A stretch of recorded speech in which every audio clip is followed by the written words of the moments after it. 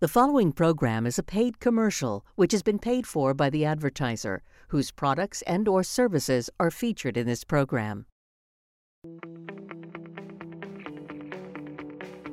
Mindful of Your Health. Sponsored by Emergence Health Network. Hello, everyone, and thank you for spending some of your time with us here on our EHN Mindful of Your Health podcast. I am your host, Noreen Jaramillo. For the next 20 minutes or so, we are going to focus on substance use disorders or substance misuse, or we're going to get the explanation from Dr. Thornburg in just a second, what others refer to as addiction. So we do have our specialist with us here today, and that is Dr. Wayne Thornburg. You are Chief Medical Officer for the Primary Care and Addiction Services at EHN. So we want to thank you for spending some of your time with us. So I just gave a long intro on substance use disorders, addiction, substance abuse. What is the difference between all of them, or do they basically mean the same thing? Well, the substance use disorder is using something really for something other than what it was actually intended sometimes. You may not necessarily be addicted where you're using it or experiencing any physiologic changes or cravings for it, but there are differences in it. Okay. Yeah. And then addiction means that there is that... Absolutely, a physiologic change that occurs with it so that you have a craving for it. There's a tendency to want to use more and more of it through the process of its continued use. Yeah. Okay. So obviously we are on the Mindful of Your Health podcast, and at Emergence Health Network, we provide a wide array of services for mental health. So what does addiction, or how is it related to mental health? One of the most important things is I think that we're all familiar with all the substances that are out there, whether it's smoking cigarettes or using alcohol. It has a tendency to change your mood a little bit. But when those moods become more desirable in the place of addressing behavioral health issues, sometimes people use substances to achieve mood changes in order to help them deal with those issues that are really behind the addiction itself. About 80% of our patient population that uses drug substances have most likely an underlying depression, anxiety, or even bipolar disorder that may be precipitating the use or overuse of that substance. Okay, and is that where self-diagnosis sometimes come in? Sometimes it does. Or sometimes self-medicating? Sure, absolutely. Is that people realize that it's helping them deal with the troubles and the issues that they've got, so that they think that that's the way that they need to handle it, not realizing that there's a potential risk for them to become actually addicted or have other medical problems that may be developed from their continued use. Okay. So what are some of the myths or misinformation about, substance misuse or addiction? One of the biggest things that we run into is the misconception that it's all in your head. Well, true, it does start there. But a lot of people feel that, well, you start the problem. It's something that you do voluntarily when you start it. But in some instances, even the genetic predisposition that people may have, they don't have the ability to stop. They may have the cravings that are ongoing for them. And so, again, that's the biggest misconception. And I think that's why we see a lot of people think that if you started it, you should be able to have the strength to stop it yourself. And they just don't have the ability to do that. It progresses to that point where they can't. Yes, ma'am. Okay. So we have at our Westside Clinic where you guys do, you can treat both the mental aspect of it in addition to the addiction part of it, correct? You treat it together? It's really an important part to not leave out the behavioral health element because it's such a high proprietary element of the addiction component to really understand what the underlying problems were that may have led to the addiction. And then a lot of success of addiction is really based on treating that underlying behavioral health problem to begin with. Okay, so that is where we can treat both at once. Yes, ma'am. Okay, so you've specialized in this area for quite some time. You have a lot of experience in this. Yes, I've been doing this for about 20 years, and then my primary care I've been doing for about 40 years. Okay, so what progression or progress have you seen in regards to when it comes to substance misuse and addiction and substance abuse? It seems to be getting worse. Personally, it seems to be getting worse. There seems to be more of an outcry for people to acknowledge it and to want treatment for it or to demand treatment, even from politicians and all. But there seems to be a lack of enthusiasm from the backside, even insurance companies at times, to even want to treat that. Mm-hmm. And then one of the other issues that we've got is the extensiveness and the variety of substances that are out there now. There's more experimentation going on. There's more combination of substances going on. And then with the introduction of fentanyl, that's become increasingly more of a problematic thing. It's a border issue. It really has become a border issue. And unfortunately, I don't think it's really taken on the impact that it should with regard to the severity. So what should we do as a community to help combat that, or even as individuals or as parents talking to our kids? What do we do? Well, the most important thing is that I don't want to get into the legislative and political aspects of it, but we need to look at that as one of our sources. It's one of the issues that we experience, and it needs to be understood and acknowledged. The second thing is that with regard to children, families, we need to be more aware. We need to have better family connections. We need to have better relationships and better communication within families, because those are the things that really start the underlying relationships to determine and to identify whether there may be something ongoing with individuals. So let's go ahead and move to that next step. Mm-hmm. Identifying. What are some of the identifying behaviors that we should be aware of? Well, if you're looking at children and adults are a little bit different because their coping mechanisms are a little bit different. Okay. When you look at children, some of the early signs that we see with them are just changes in mood and behavior. Those are the earliest signs that we usually see. Changes in dress, who they hang out with, what they do after hours, not being involved with completing their school tasks, dropping out of maybe scholastic, academic related and sports related things.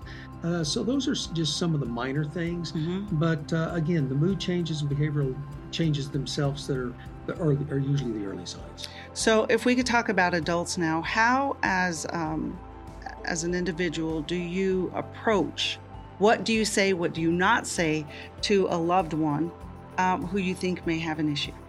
I think the most dangerous thing you can do is to not say anything at all. When we look at the behavioral health issues, there may be some significant depression there that the patients or the individual is struggling with. And sometimes the patient is wanting somebody to talk to. And they feel that if they don't have anybody to talk to, or they feel that nobody cares. And that's one of the things that needs to be taken into consideration. Okay. If there's a concern or you think there's a concern, address it. If there's nothing there, they'll be happy that you showed interest. But if there is something there, hopefully they'll be happy that you intervened. Okay. Will they always, what if they, and I'm just going off of, what I think I know from television, but denial, Absolutely. So what if you approach them and then it goes nowhere? Do you continue, or how do you know? Well, hopefully if you bring the awareness to them, that they'll become more receptive to maybe understanding it. But again, depending on what the underlying problems are and what their own coping skills are, will determine whether or not you have an ability to reach out to them or not. Okay. How about an individual themselves? You think that you're dealing with the problem. What is the first step? What do you do? And what kind of emotions does an individual go through? Are they scared? Are they worried? Absolutely. A lot of people don't want to admit it because of the stigma that's associated with it. They're worried about friends, family, work, all the other different elements of people who may become aware.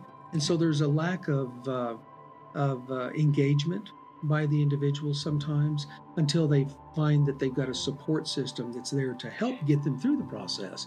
And one of the things that I've been very happy for is that in some of my patient population that comes in, they've actually conveyed their problems to their employers. The employers have given them the time off. They've said, go get fixed, get yourself back. We really appreciate your work ethic here, and we'd like to keep you on the force, and we'll welcome you back after you're treated.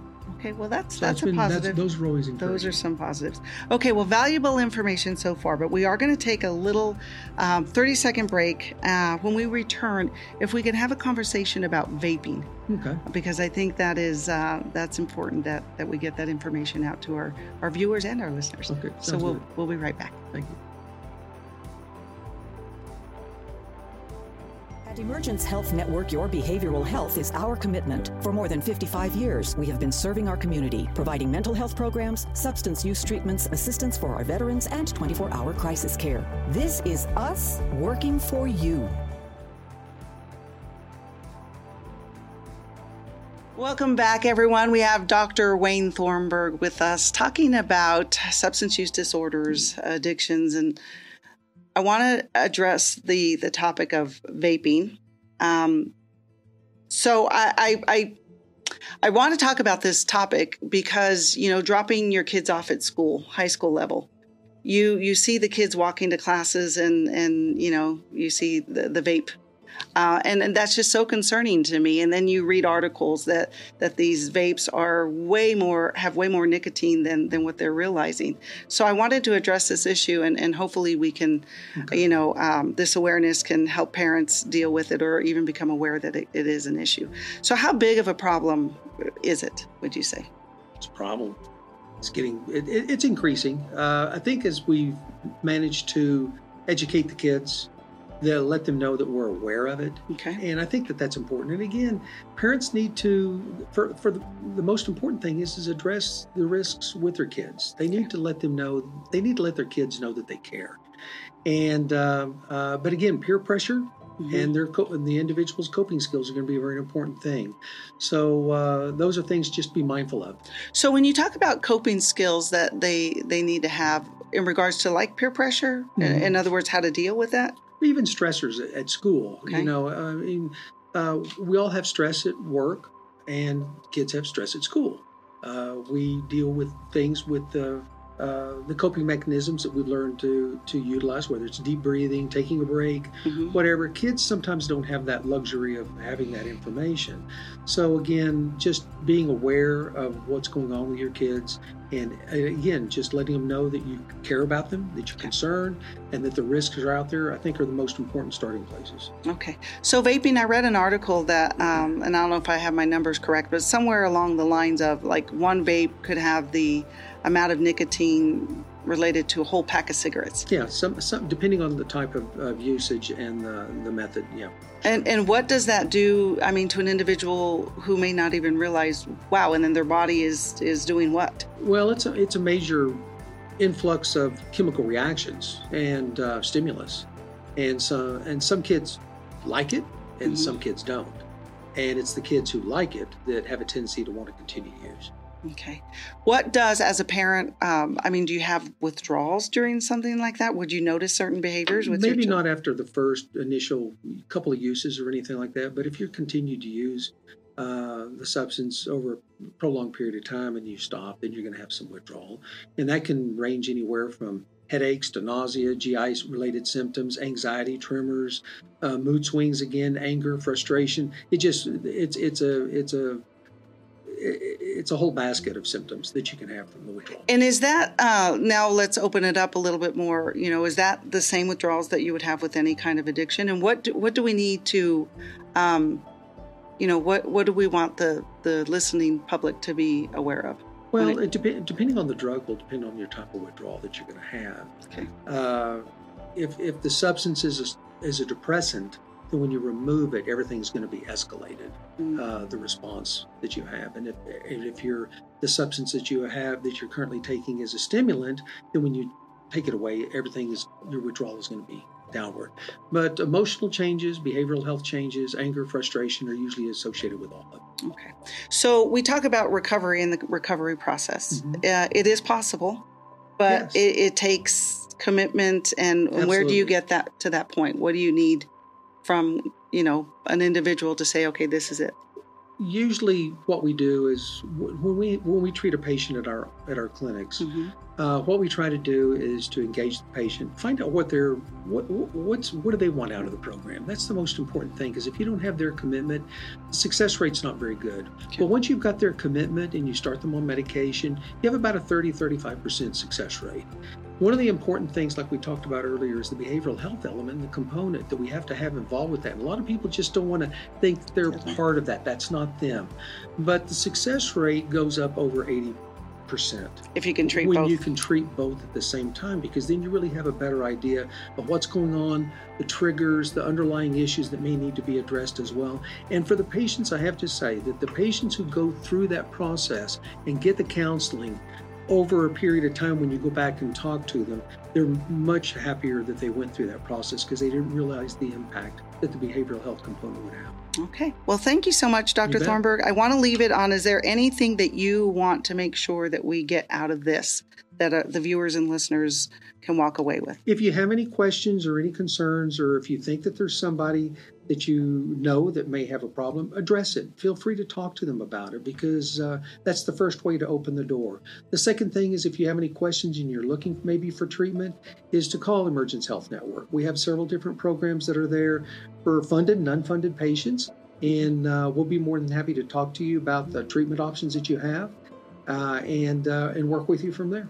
All right, Dr. Thornburg, thank you again. And the web address, by the way, to the website is emergencehealthnetwork.org, or you can also call our number where you can get information, let them know the services that you're interested in. That's 915-242-0555.